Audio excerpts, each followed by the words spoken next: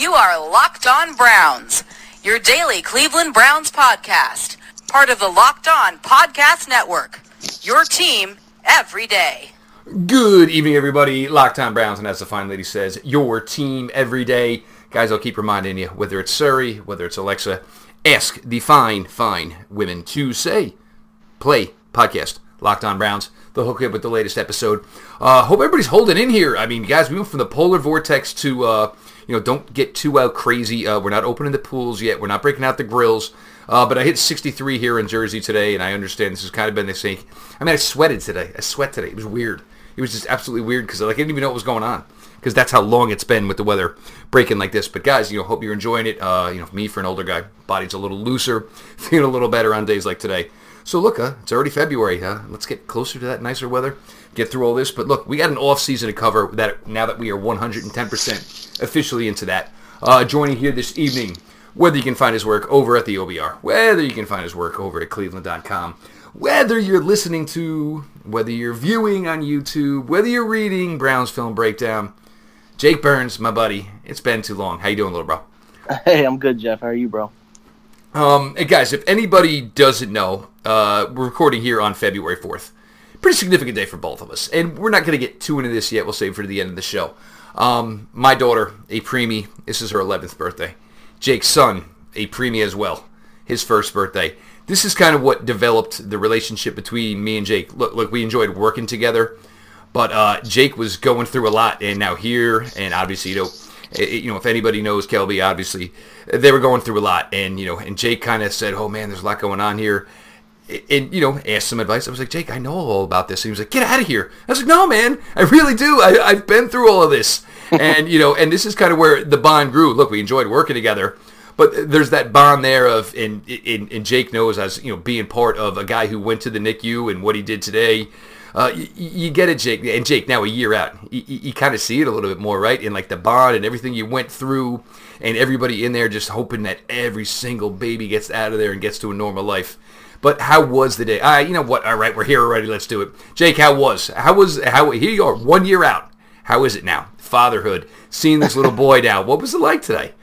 It was cool, man. I mean, I don't know. I can't imagine it gets much better for anyone that's been through it. I mean, to be honest, Jeff, you kind of told the backstory of how that came together when it was about a year ago, because it's always going to be synonymous with the Super Bowl for me, the same way it is for you, I'm sure. Mm-hmm. Yeah, we were in and out of the hospital. She was getting really swollen. All of this stuff was new to me. Mom was going through the rigors of swollen feet and swollen ankles and her entire body. She's a skinny woman, and for her body to have been as swollen as it was, we kind of just thought maybe this is what pregnancy is supposed to do, and kind of rolled with it. But then it got to the point where she was struggling in too many different ways, so we took her in first part of February, maybe February 1st, and kept her, and a couple days later it was all of a sudden, and I know that, Jeff, you've told your story of your little girl was much earlier than Porter. Porter was about 33 weeks. I know yours was, what, 26? Or 20, is that 22. 22, yeah, which is even crazier, man.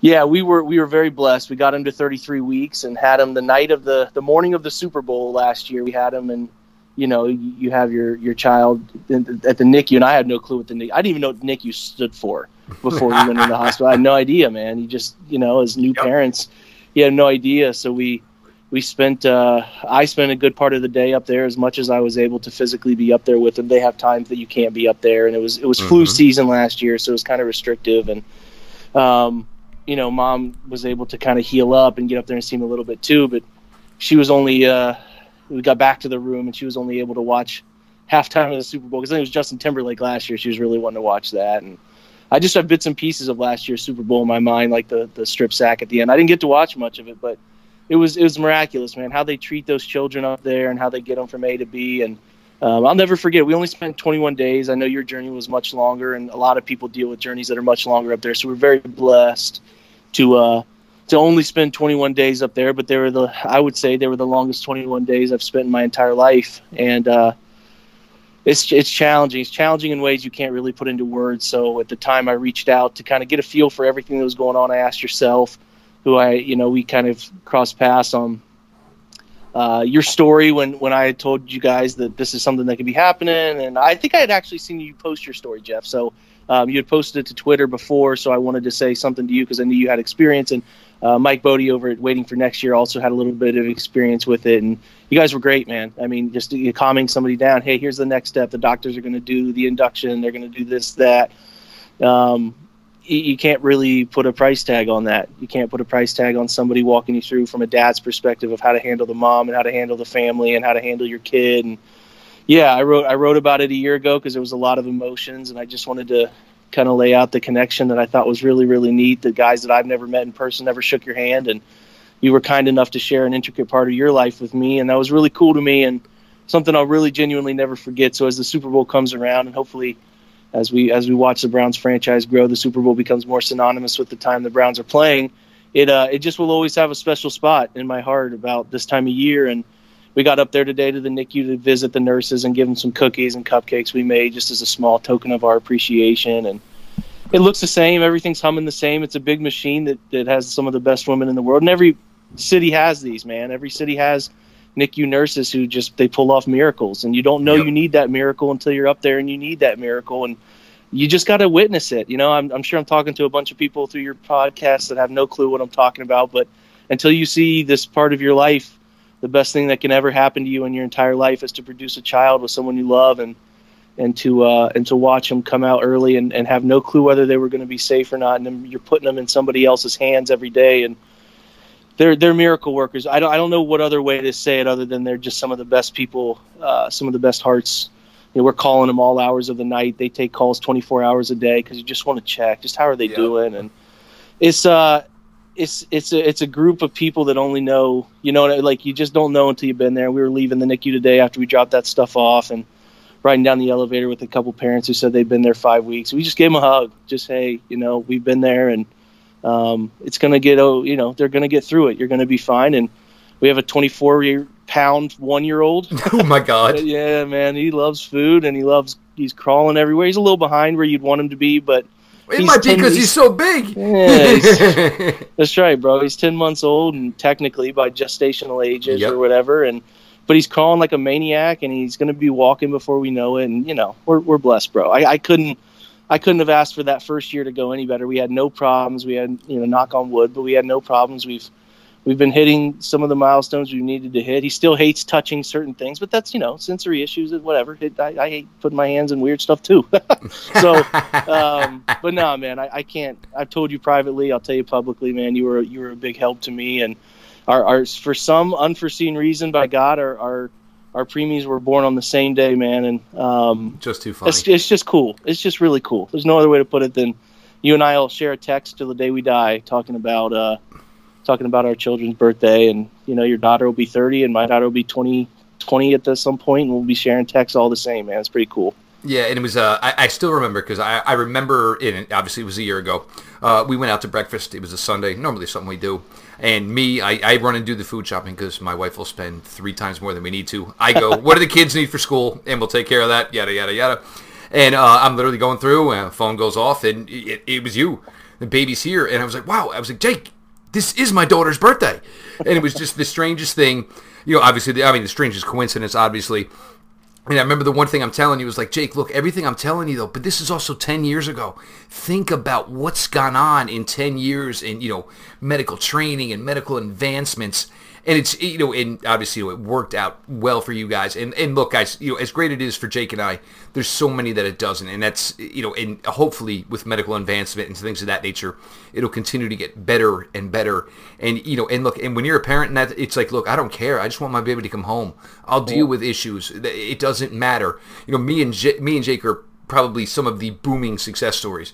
But there's some, you know, that have not much success at all, obviously. There's some that have moderate success. But either way, you want your child home at the end of the day. It's your baby. You want to take care of it. If it means it's not going to leave the house in 20 years, that's fine. Regardless, you want your child. You want your baby.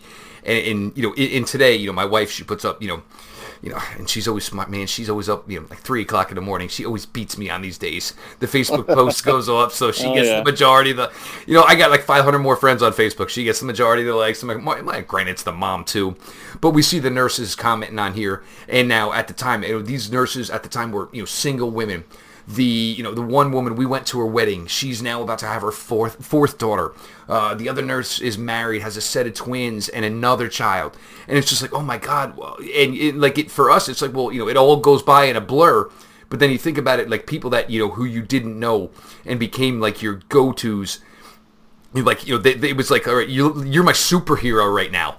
You literally view them, whether it's Batman, Superman, Wonder Woman, whatever. They are the ones, getting your child through the most difficult stages in early life. And everyone thinks, hey, we'll have a baby. 9 months later, here's our kid. And yet, no, it doesn't always work that way. And even if it does go that way, you can read every book you want to read. Once here is your kid, nobody knows what the hell they're doing. Even if you read, freaking 9,000 pages, nobody remembers any of that stuff. It's not the way that works. But, Jake, to Mr. Porter, and obviously my daughter, Hopi, you Team Preemies, guys, enjoy your birthdays. Hope it was a great weekend for both of you. Guys, iTunes rating reviews. Now's a great time. You want to drop one, go ahead and take care of that. All right, Jake, we are going to talk some ball here because, look, we kind of are good at this dad thing. We're pretty good at this ball thing, too. Super Bowl yesterday. The ex-quarterback and you, the ex-wide receiver and me, probably sat there and, can we get something going here, man? Just something, man. It was like the Giants of the 80s, the Bears defense of the 80s. Can we get something going here, man? Something. And it never really got to that. But look, every Super Bowl, there's 53 Super Bowls. So you look at each one of them as a chapter. Some of them are going to be exciting if it appeals to you. Some of them might not be so exciting. So yesterday may not have been a game that appealed to us. But, you, and I know one of the things with you is, the putting together of a drive and with some significance. And the Patriots were able to do that yesterday with a big drive to get that first touchdown. And I'll be honest, it felt at the time like, all right, it seems crazy that 10-3 seemed insurmountable, but it essentially did.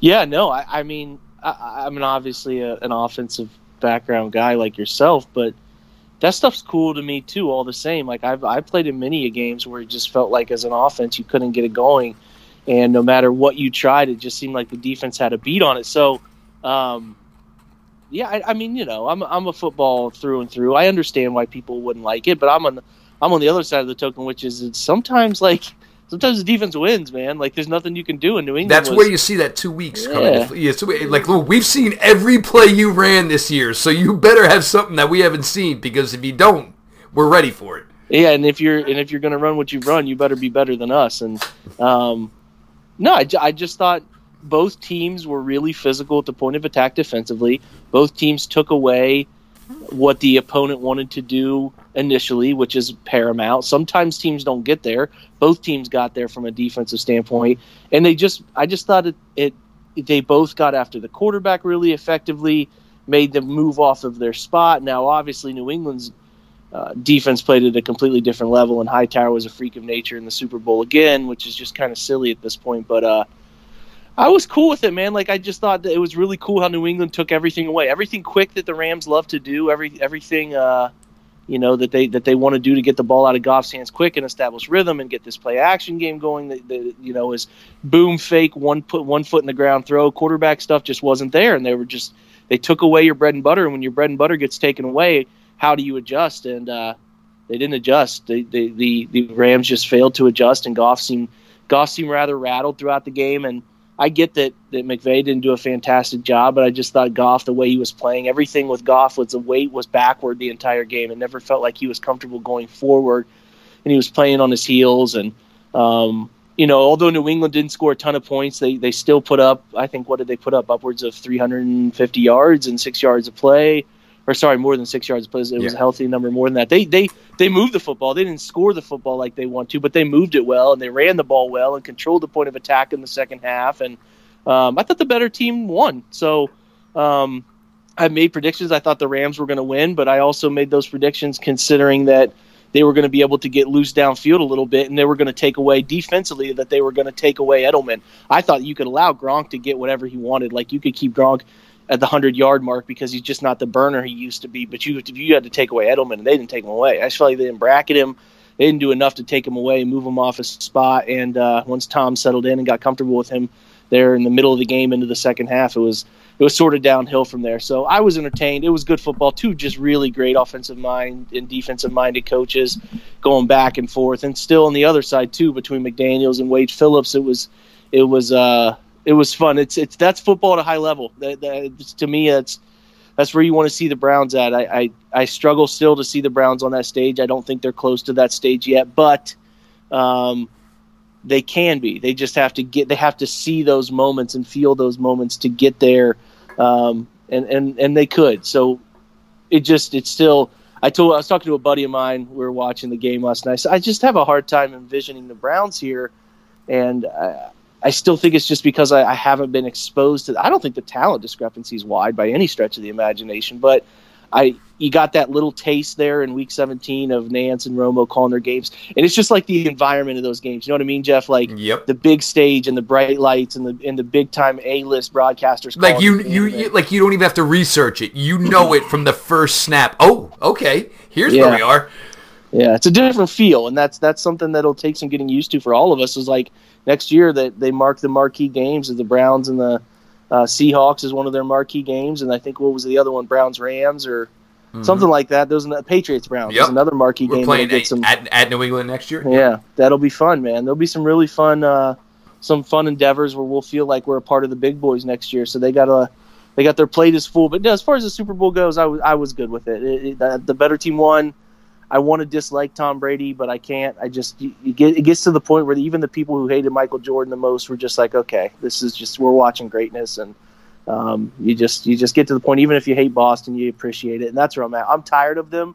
I'm mentally drained with watching Boston, and that's just not like maybe if the Red Sox sucked and the Bruins sucked and the Celtics sucked for the last 2 decades, I wouldn't care as much. But I'm so drained with Boston sports being good at everything in stages, and New England's done it for.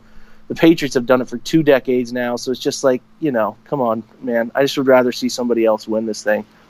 Tom Brady won. I remember the first Patriots-Rams Super Bowl. Mm-hmm. I had just bought a townhouse. Mrs. Lloyd was nowhere into the equation. Jake was in 7th grade. Yeah, so Jake was in 7th. I was moving in that week, and I watched all the pregame that week, and it was like, you know what? The Patriots here, they may pull this off because the Rams were the shiznit at the time, and it was just like, oh my God, and now here we are, 17 years later, and look, obviously you were in 7th grade now, obviously. With found the woman of your dreams with a kid. Me married with a 12-year-old and now an 11-year-old. But here's still Tom Brady. It's like death, taxes, and Tom Brady. And he's not going anywhere, man. Like, he just wants to keep playing and watch the world burn. Like, and that's even the thing. Like, look, just give me some reasonable money and I'll be the quarterback of this team until one day I sneeze and that's it. All the extremities of my body is just all quit at the same time. And I'm just a feeble old 40-year-old like the rest of us. But he won 7. I think that's his number. 7 would give the New England the most in the league history, right? And then more than any single athlete in any sport, I think. No, Bill Russell. I take that back. But I mean, exactly. So, I mean, 7, because 6 isn't good enough, Tom. But some thoughts on the game that you got to. Look, in no way am I dissing Sean McVay here, though. But I think this may be good for Sean McVay because you want to know what? Okay. This guy is a go-getter. He's an animal. All right. Somebody got my. Let me say this. Somebody. All right. But somebody got my goat. And Sean McVay is probably already working right now. This is the big topic of debate that's going on. Like I made several comments on this, and I did not mean for anything I said to come off as like I don't think Sean McVay is good. You can't belittle what Sean McVay's done in 2 years, 11-5 to 13-3 from what were they 7-9 the year before with Jeff Fisher, and he flipped Goff's career. Like he's great. He is. It's not hyperbolic to say he's one of the better offensive mind in the league right now, but he's getting by. This Gurley thing is very strange, Jeff. This whole thing is. This is annoying. Just say he's hurt. Otherwise, why would you not feature him? What's going on is he's not hurt. He was the fastest player on the field last night, and he's not hurt. He had the ball. like the thing that's weird to me is everybody, and I get it. I understood that rhetoric of like, well, you don't say he's hurt going into the game. That's cool. Like, that's fine.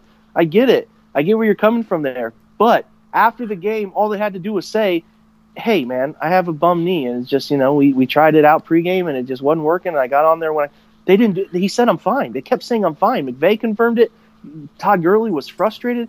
So I'm trying to wrap my mind around it. It's like the Cowboys going to the Super Bowl and not even using Ezekiel Elliott for more than 15 touches, or freaking I'm trying to think of who else. The Giants found some way on heaven and earth to get to the Super Bowl and only giving Barkley, nice the Rookie of the Year runner-up Barkley 15 touches a game. Like it would be crazy to me that this guy was the back in the NFL this year. Like what I don't get it. There has to be an answer. Like that to me was a failure.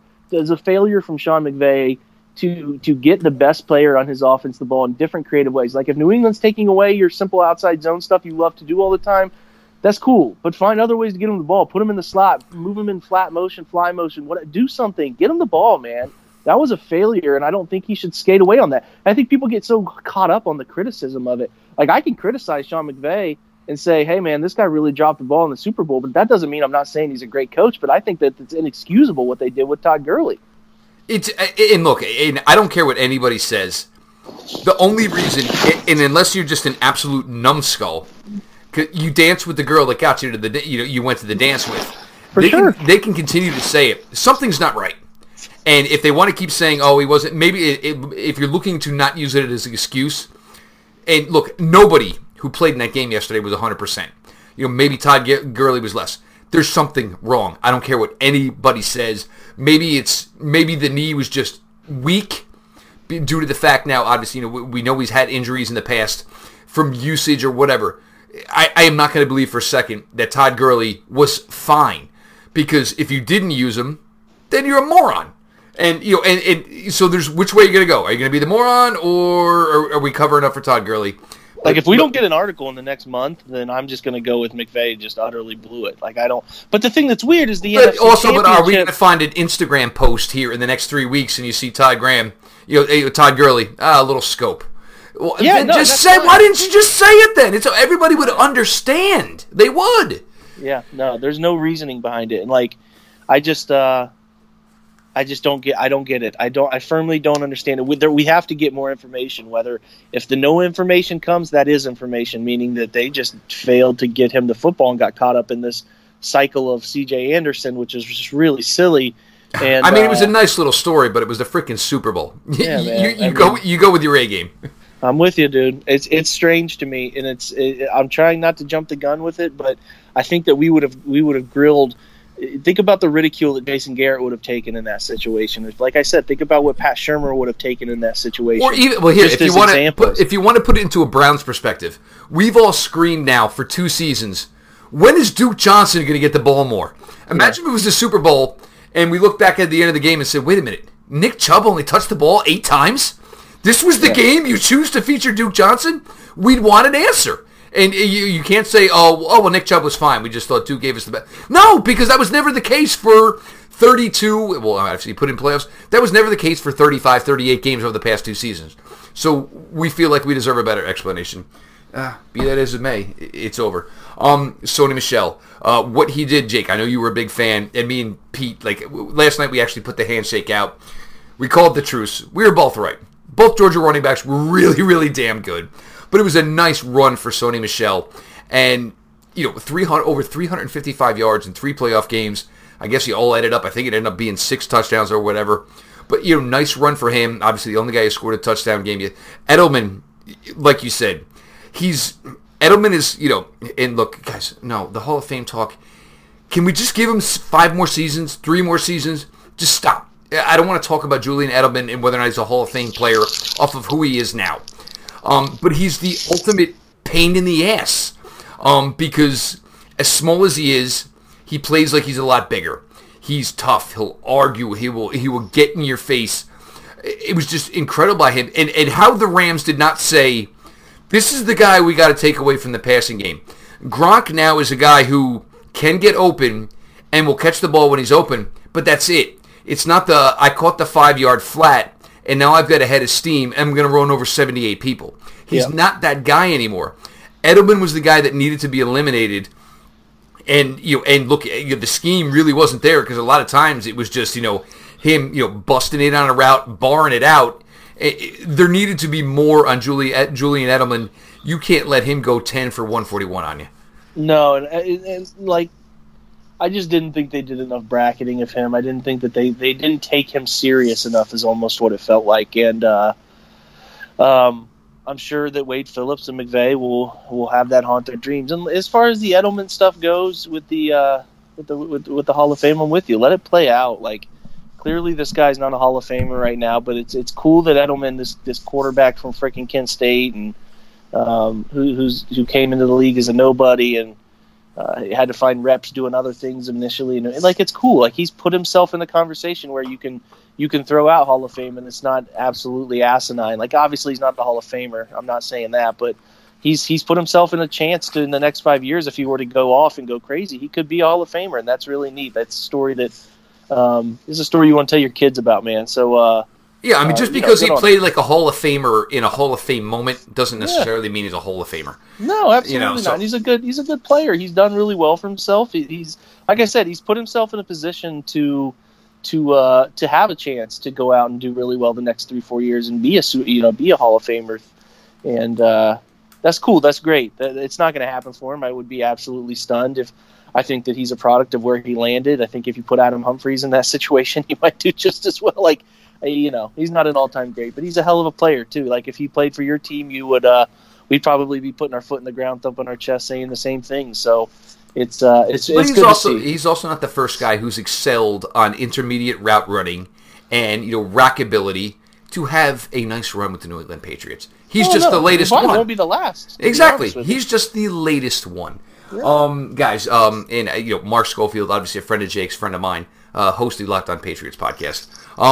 You look, the Patriots, I mean, we're kind of tired of it, but I do love Mark, and I know Mark does a fantastic job. So, guys, if you want to check out anything, I will recommend. I did listen to the post-game show, and it's great to hear a guy who grew up in, obviously, in the Mass area, talk about it, and this is what Jake strives for. This is what we want to have. We want to have that moment. I want 2 weeks of covering this team going into the Super Bowl and getting to talk about it afterwards with a win.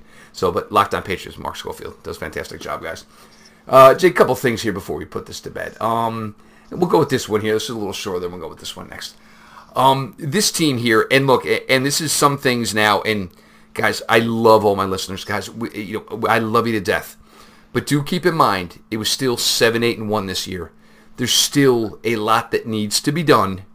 Jake, some positional needs, in your opinion, that some things that, and we don't need to call out players here yet, and that's the thing. Everyone wants free agent names. It's too hard to do that right now because you have no idea who's going to be retained, who's not. But some positional needs you feel for this team to find and get itself where we're saying 11-5, maybe 12-4. Some holes you think, in your opinion, need to be filled. Yeah, so I tried to pinpoint that down a little while back with the positions I think they have to fill, they can fill, and then they need to fill, they have to fill, and they can fill. Defensive tackle and defensive end, I think they need 2 players. I'm not sure that you need I think they have 2 really good players at those positions already. So you don't think J.D. Van Clowney is the guy we need here? No. Yeah, because that's another one. Oh my God, no, guys, it's not. It doesn't need to be that significant. No, and if they want to do that, if they can find a deal for Clowney, like, I could live with that. I mean, I'm saying I could live with that. Like, I'd be giddy, but they don't need somebody like that. Somebody like Alex Okafor. Or just I haven't even dug in deep to the lower tier defensive end names, but a little more teeth to it. Yeah, you could just you could improve. You can improve through the draft. There are names, if they wanted to take another first round big name. Mr. Burns out of cousin Burns down there from Florida State is a heck of a football player. Well, you have to twist my arm for a Seminole here. I know. I figured. Ja'Kai Polite, the kid from Florida, is good too. They are options all over the field defensively. This defensive end and defensive tackle free agency class and draft class are pretty loaded, and I genuinely think that it's the best time for the Browns to need those positions because it is a chance to fill them. In the interior, they obviously have Larry. I just wrote about Larry. He's phenomenal. He burst his bursts are great, and as he gets better and he gets older, he'll have more consistency with his burst ability to just dominate people. And I think they just need to add one, and whether that's somebody on the interior like Darius Philon, somebody that they can add. I'm not even sure what guys. Grady Jarrett is probably not going to hit the market. Sheldon Richardson maybe hits the market. That would be an interesting name. I've spoken. Anybody I talked to Vikings wise says that he should be in play. And Sheldon Richardson, knowing him, obviously, from my Jet days here and being in New Jersey, Sheldon Richardson's going to go to the market. And look, Sheldon Richardson's going to go to the money. That's just the way it's going to be. It's the type of guy he is. And to his credit, he's gotten his act together off the field. Fantastic player. The most popular one, though, seems to be Gerald McCoy in Tampa. Yeah. And that's where Baker, you say, hey, Baker, cash in a chip for us, man. Call him, man. Yeah. You got those Oklahoma ties. And they did the whole YouTube thing before the draft or whatever. And you see how that goes. But that would be an interesting name as well. Yeah, I know that it was kind of floated out last week that he would be his time in Tampa was finished by somebody. I can't remember who it was. It wasn't anybody with a check mark, but no. And he kind of refuted it. Gerald actually jumped back in and refuted it. I don't know. I'm not convinced that he. I have a good friend of mine who lives in Tampa and is a huge Bucs fan and knows how much Gerald loves it down there. And I'm just not convinced he does hit the market. He loves it. They all love it. It's a big part of the community. Yes, but they also love it because they're not paying state income tax. Yes, and that helps. That does. That's bigger than people want to admit. Of course, it does. For sure, bro. But if you want to give up $750K of your salary, I certainly don't. No. Well, I'd like to. Yeah. I tell you what, give me what you gave up. Yeah. Cut me that break up my salary then. No, like if they Browns desperately want him and Tampa calls and says, hey man, you can have him for a fifth, like they'll do it. I mean, I think he's a freaking phenomenal football player, and I think he's got 2 or 3 more really good years in his body and in his mind, and I hope they do it. Here's what I know. I would like to have 1 D tackle under my belt going into the draft, and then you can look at the first 3 rounds are going to be really good interior football players. If you want to go the Simmons route, which the Browns have already been connected to, it didn't take a genius or a rocket science to figure out. On February 4th, that was kind of cute, though. Yeah, the silliness that is. But, Christian Wilkins is out there amongst many other names we're not going to go into because that's another conversation for close to the draft season. And it feels weird without having Steve around to do it. It does, man. Get off the water, Steve, man. Put up, come back to the land and let us jump on this mock draft pod. We'll save a lot of those deep information pieces for then. But, no, I just think they need to go into the draft with 1 interior player and 1 linebacker, because the guy I keep eyeing is the Ohio kid who obviously went to Texas, but nonetheless Jordan Hicks out of Philly. I think he'd be a really fun fit up in Cleveland. So just sort of a sound outside linebacker. I think could do some different. The name outside linebacker gets a little silly, but he can cover and he can do things. I saw somebody on our conversation asked about Anthony Barr. Like, to me, Anthony Barr is a really athletic dude. He's 6'5", he's huge.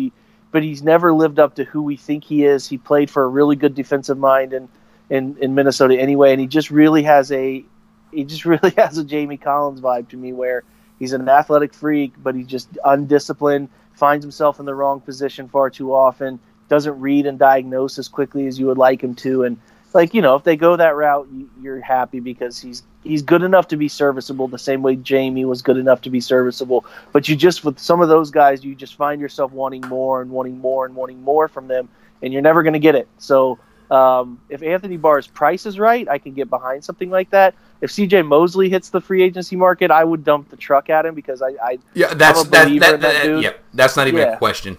Yeah, I'm a believer in that dude's leadership and that dude's ability to stop the run. The Browns today, the big conversation was Pro Football Focus graded the Browns as the worst tackling team since 2011, and there's truth to that. And especially Joe. I love Joe Schobert, like few linebackers the Browns have ever had, but he was a really piss poor tackler in 2018, and I think he would admit that to you. And that's something they just have to get better at as a team. And C.J. Mosley would bring that attitude with him. Now you worry about some positional overlap, but as long as you're playing 2 backers in the box often. And I don't even have a concern about jumping Joe out and letting him play the hash, letting him be that hash field goal post runner type that outside linebackers who play in the box at the same time can handle. So it's a new defense. It's a new DC. Joe's an athletic freak. He can get where he needs to get, and his coverage grade last year was indicative of how good he is in coverage. So if CJ's your box defender, you're taking him out of Baltimore, you're putting him in Cleveland. It's a hand in glove fit. So some good names out there to be had, but I'd like one of those guys at each of those positions going into the draft. And from that point on, you're going into the draft with who's the best player available. We don't have to reach here. If the best player available is a defensive end, then we take that defensive end and we let him blossom and bring out the best in Myles Garrett. And then, if it gets to D tackle is the best position, get Phil, instead of worrying about we have to plug gaps, worrying about taking the best player that can help us make an impact next year and in the long haul. And that can be a really good, that could be the best scenario in my opinion. Yeah, I mean, because if you're going to take, on your worst, and look, guys, you don't want there to be the phenomenal, ridiculous amount of defensive snap counts that there were this past year. Yeah. But if it's now 3 guys playing 45 to 50 snaps, that's much more manageable. Anthony Barr, I do agree with the Jamie Collins thing. And the thing with Anthony Barr, it does give you another hesitation of, is he playing for the name on the back of the jersey or is he playing for the name on the front of the jersey type of thing. Yeah. And this is one thing that, and some of the listeners, I'm sure for you and for me, they don't understand is the emphasis is going to be more on a coverage linebacker. And this was, and some people misconstrued this today, and this was why the Browns want to get more athletic at the linebacker position, and this is why they pursued it at the trade deadline. You need coverage linebackers. If you are a good team, you are going to be playing nickel and dime 65% of the time. And you saw these guys struggle, whether it was Christian McCaffrey, whether it was James Conner. And look, Joe Schobert was guilty of this too, and this is what I'm talking about with the athleticism. It's chasing these guys on out routes, them being quicker than you, and you diving at ankles and missing the tackle. That is a missed tackle. And why is it? It's because of athleticism. These guys are better athletes than you. You need more of these safety convert types of things, and this is why I screamed for a long time, maybe Jabril Peppers should play some nickel and dime linebacker because he can run with these guys. You've got to be able to find these guys who can run with these backs who are going to catch 90 to 100 passes a year. And a lot of these tackles that were missed, and where I preach athleticism, is because they could not keep up with the guys they were covering. They still count as missed tackles. That's the way it works, guys. And whether it's 30 yards down the field or 5 yards past the line of scrimmage, they're crucial, and you want to make every tackle. So if you're not in position because the guy you're chasing down is a better athlete, you're going to swing and miss, which still count as missed tackles. Last one. You want? Yeah, and I'll elaborate real quick. There's 2 things that I think the Browns... Like, Joe is great north and south. Like, Joe is phenomenal in his zone. And, we even gave him the crossing guard. I mean, and that's perfect. But you need that chase linebacker where it's, even if he catches it, that's all he's getting. Yep. Yeah, and I think Joe's got a spot here. No matter where, if they move him out a little bit... He is no way is Joe Schobert the issue. None whatsoever. I'm with you. Absolutely. 2 positions I will say the Browns have to draft. They cannot rely on free agency. I don't see a corner that fits, somebody that they can really trust. If they want to upgrade over Terrence Mitchell and TJ Carey, I don't think that there's anybody on the market. So if they want corner, I've got your guy. Who you got? Justin Lane, Michigan State, Ohio native. Check him out. Trust me. He was the 2nd-rated coverage cornerback, according to PFF, behind Hooker from Iowa, which is weird because he was a nickel corner and a safety. But Justin Lane, Michigan State. Yeah. I'm with it. I think that if they take corner, they have to draft one. But he's got that size. It seemed like they were okay with Ward being smaller, but everybody else they got was long and lean, and this kid fits that in spades. For sure, there are options across the secondary for them to draft one. I don't like the corner class in free agency. There are some safeties that are interesting, but they don't necessarily need one. I just think they're a little bit small, and I don't want another guy. I don't want another guy like Ward. I think if you're going to look at this guy as your number 2 cornerback, it seems like you always want the nice mixture and the balance of 2. Yeah, I'm with you, man, for sure on that. Especially, I like Lane. I've seen some clips and some people that are smarter than both of us who have studied him a long time have put out some convincing words on him. So I'm with you. That's a good name. But he gets a little dirty. He likes to get a little dirty too, and obviously, a lot of pass breakups, a lot of tackles. Jake, go ahead. No. I was just going to say, I wouldn't expect him to sign anybody along the offensive line from anywhere else. Nope. In free agency either. if you're going to draft, as long as you're keeping ones your own. Yep. Yeah, bring back. Find a couple of developmental guys. Yep. I'm with you, man. So tackle, corner for me are the two places that they draft instead of free agency interest. Of course. Now, Jake, what are you going to work on here now? Where are you headed? What's going to be the focus? Whether it's the OBR, whether it's the Browns Film Breakdown, Cleveland.com. What is because look, everybody enjoys the work, Jake. It's been a nice product, and I told you this well over a year ago. You were onto something here. Everybody needs that X's and O guy, and it's gone pretty well for you. It's gone well, man. I can't complain. So what do you got for the listeners, the readers? What do you got for everybody? Yeah, over on the OBR, we've been doing sort of the recap. So we've been giving out positional grades, and we're not going to talk about number 80. That has been the mention of that is no longer on the docket. We're not talking about number 80, but other guys, the other 52 or whatever. Yeah. No, so we're doing positional grades, group by group, week by week for them. It's a long off season. There's not a ton of X and O stuff that gets very fun during the off season, just other than looking at players. So we're doing reviews, and then I think once the draft comes and goes, we'll start looking at some of their favorite offensive schemes that they ran this year and some of that stuff. But for now, we're going to look at what happened, who's worth keeping, who's not, over at the OBR. And then over at Cleveland.com, we're going to do, I think starting this week, we're going to do a free agency tracker, a little bit of a preview, guys that fit. So get you some film work on those guys, let you see what you think about, just those free agents that are out there, whether you think they're a good fit, and just some of their better cut-up film work to see how they could improve some of Cleveland's issues that we thought popped up too often this year. Yeah, and and that's the thing. It looks 7-8-1, guys. It's great. You're not gonna, look. There was a parade for 0-16. You're not throwing a parade for 7-8-1. There's still a lot of work to be done. But the point is, and everybody, the foundation. That part's handled. Now it's, go ahead and fill in the rest. Jake, it had been too long, man. It was a good time. Oh, of course, Jeff. Great time, buddy. Thanks for having me. All right, guys, whether it's the OBR, whether it is the Browns Film Breakdown podcast over at Blue Wire, whether it is the Browns Film Breakdown, the written work, and obviously the video stuff over at YouTube, check all that stuff out. Whether it is his stuff over with the OBR, and, guys, like we always talk about with the guys over at the OBR, we all know who's working. We all know who's putting it in. And, obviously, Jake, never a question about that. The Locked On Browns podcast, we always keep it a follow-back account. Me, personally, at Jeff_LJ_Lloyd. Guys, it's been fun. It's been insane, how this has grown and everything that you guys are putting out. And like I told you, the off-season was not going to be an off-season. We're going to keep pumping out ridiculous content and doing the best we can to give you guys some great coverage here. Look, your Cavaliers right now got you feeling flat. Hopefully baseball season is going to come, or maybe they're just going to delay everything till Manny Machado and Bryce Harper get off their lazy butts and sign their $200 million contracts so we can get baseball going. Maybe that'll happen this spring. Who knows? But here, Cleveland Browns, we got you covered here on Locked On Browns. As we always say when we put it to bed, LGB on the LOB. Let's go Browns.